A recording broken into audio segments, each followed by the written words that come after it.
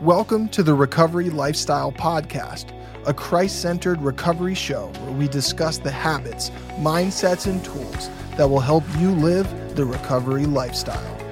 We believe that if you regularly do the work by reading the Word, showing up at recovery meetings, getting engaged at your local church, and giving back through service, that you will build a stronger relationship with Jesus and experience the freedom that comes from lasting sobriety. Please join myself, Chris Decker, and my co-host, John Rizzi, as we serve as your virtual recovery coaches through Season 2, featuring monthly recovery challenges, inspiring testimonies, expert guest teachings, and the raw, real-time recovery journey that we go through each and every day. To help us reach more people, please subscribe and leave a review. And for now, enjoy today's episode.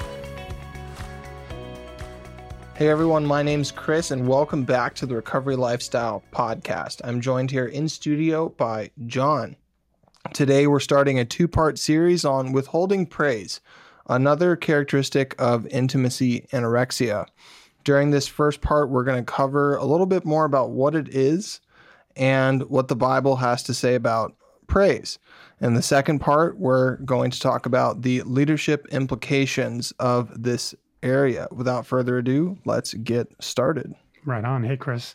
I just want to say really quick that I'm really digging this new format that we've been using, where we have this setup, which we've been talking about the characteristics of intimacy anorexia. We know that that's something that our audience is interested in, and it's one of those things that is just really insidious, and I think everybody can gain from learning more about it.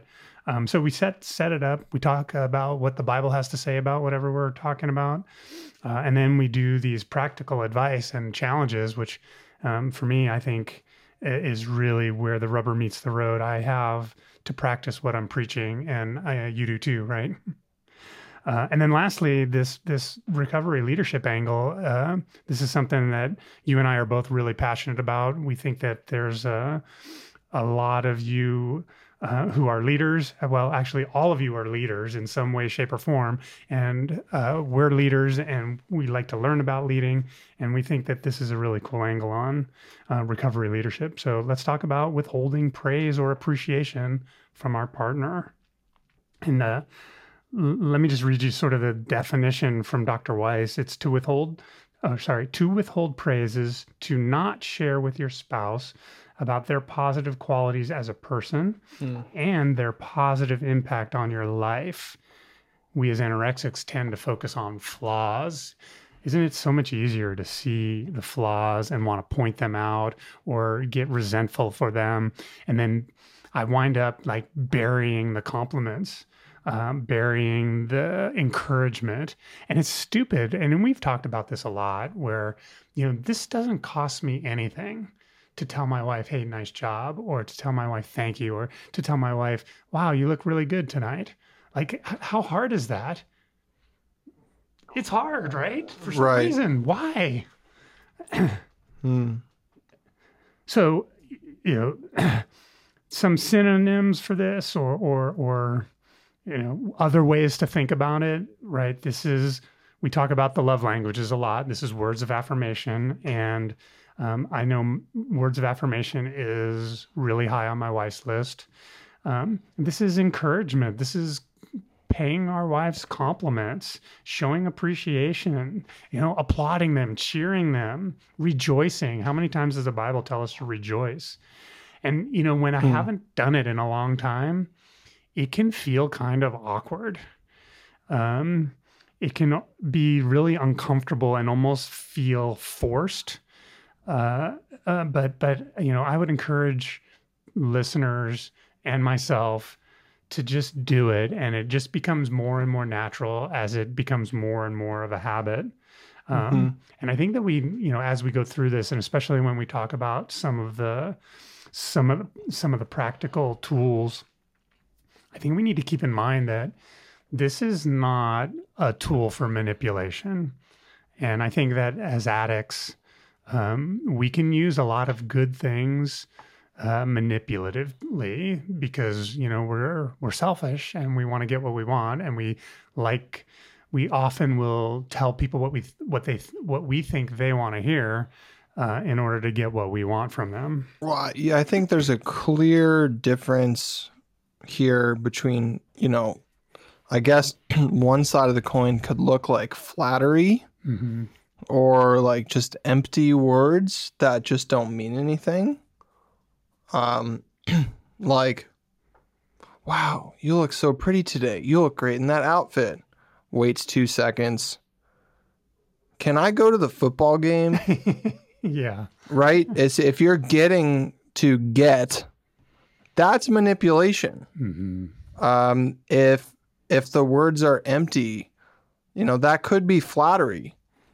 And just and to give fake compliments to just try and cheer your spouse up, it's a little lazy, in my opinion, to go straight for looks or something, to really, take the time to maybe dig up a genuine appreciation and a genuine, like, hey, I know you were tired yesterday and did not want to fold the laundry. I'm so grateful that you did. Yeah. Yeah. This is not as hard as we make it. Right. Especially if we think back to when we were dating, this came very easily. Or if there's someone you're flirting with, God forbid that you're doing that while you're married. But some of us have done that. And how easy is it that compliments roll off our tongue when we're trying to impress somebody or we're trying to pursue somebody, right? So this is all about getting into the mindset of pursuing our wives. Want to talk about what the Bible has to say? Yeah, I think we need some truth here. Well, let's start with the power of words because the Bible is crystal clear on that, right? And we don't have to go very far into the Bible to find out the power of the words because in Genesis 1:3, it says, "Then God said, 'Let there be light,' and there was light." So literally, God used words to bring about the creation of the universe. Like create the sun, Right? The creation story goes on with God speaking everything into existence. God said, God said, God said. I mean, it's very clear in John chapter 1, verse 1. He says, "In the beginning was the Word, and the Word was with God, and the Word was God." So it's very clear to me that words are powerful. Well, and language and meaning and God and all these concepts originate, we comprehend them through language. Right. Yeah, it's amazing. And so, then the Bible goes on to tell us how to be wise with our words. There's tons of verses, especially in Proverbs, about, being wise with our words, right? Proverbs 12:18 says, "Thoughtless words can wound as deeply as any sword, but wisely spoken words can heal." So now words can heal. Words are used for encouragement, right? So encourage each other and build each other up just as you are already doing. That's 1 Thessalonians 5:11. I have a question for you. Do you think that we should try to only speak words of praise, or is it appropriate? Is there a loving way? Is there a loving reason to not praise as well? Yeah, absolutely. I mean, we're told to speak the truth in love, right? And so we need to be honest. This is about intentionally never saying anything positive. Is withholding praise is, and I think it's also not being willing to receive praise. There's been times when my wife has given me genuine observational compliments about my character or something about me, and I won't receive it. Mm-hmm. And I think that's the same intimacy anorexia as withholding saying something nice to her too. It's like it's rooted in the same thing. Well, there's almost like a level of false humility there where it's like, and I get it. Like I know this happened with us, you and me yesterday, remember? This sort of discomfort of receiving praise. Because it is intimacy. It is an intimacy. Like I said, like, John, you changed my life with leadership training. Yeah. And you're like, I immediately rejected that, right? Like, yeah. I'm like, well, come on, dude. Like, I'm really trying to like edify you for a second. Yeah. And you know what? I think in the end that winds up being, there's a level of false humility there. Yeah. There's a level, it's complicated, right? It is. There's some discomfort there. There's some disbelief. There's some, well, yeah, man, I know how great I am, but I don't want you to know that I know how great I am. Right. Right. And that's hard to admit, but that's, I think that's a piece of it. And so all of this is stirred up in me when something like that comes my way. And rather than just receiving it graciously, something comes out like, oh no, you can't possibly mean that about me. What if it was like, thanks. That really means a lot. Thank you. Right. Yeah. It should have been that simple. Right. We're working on it. We are. That's why we're here. Yeah. Yeah. Yeah. But I think what you're saying is this reception part of it is almost as bad as the not giving it. Yeah. So it's like withholding and receiving. Yeah. Like I want to add the receiving. Yeah. I love it. I think that's right. And I thought you were going in it from the other angle of not every single thing that I say has to be praise, right? Like I have to communicate other things with my wife. I have to communicate my feelings, and sometimes those aren't going to be positive.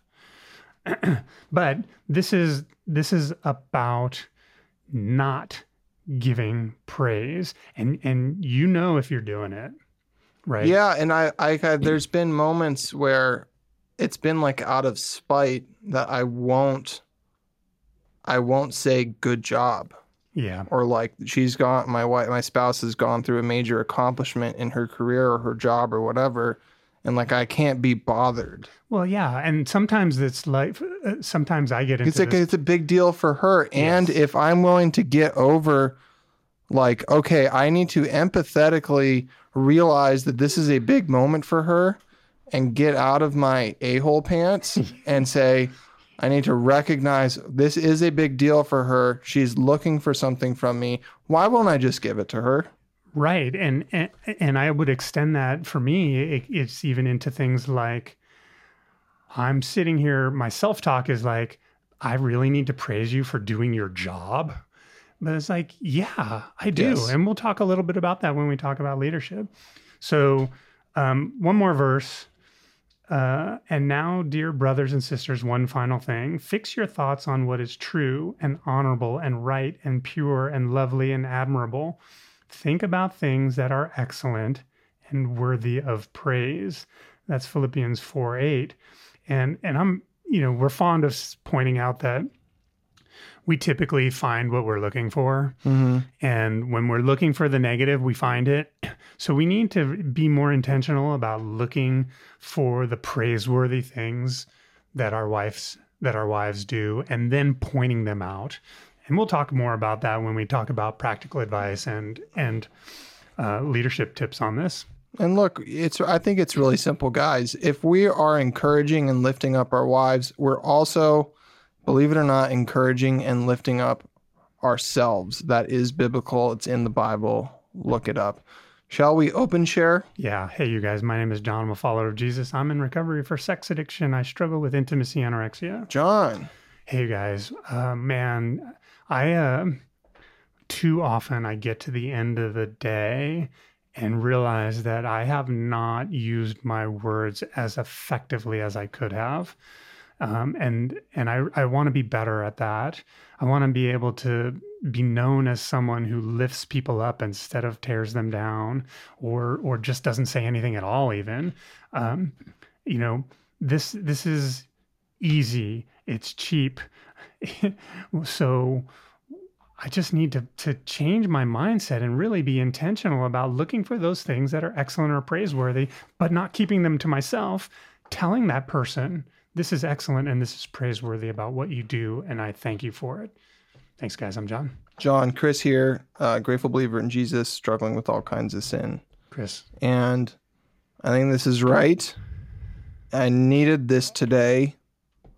And whatever train or direction, like the train of thought, the direction of thought that I'm in, if I'm looking for something to be negative about, I will find it. If I'm looking for something to be positive about, I will also find it. And so I need to retrain my thinking to start looking for more positives in people, because I've been in a bit of a mode of tearing others down around me, and I'm kind of sick of it, and I want to stop this behavior.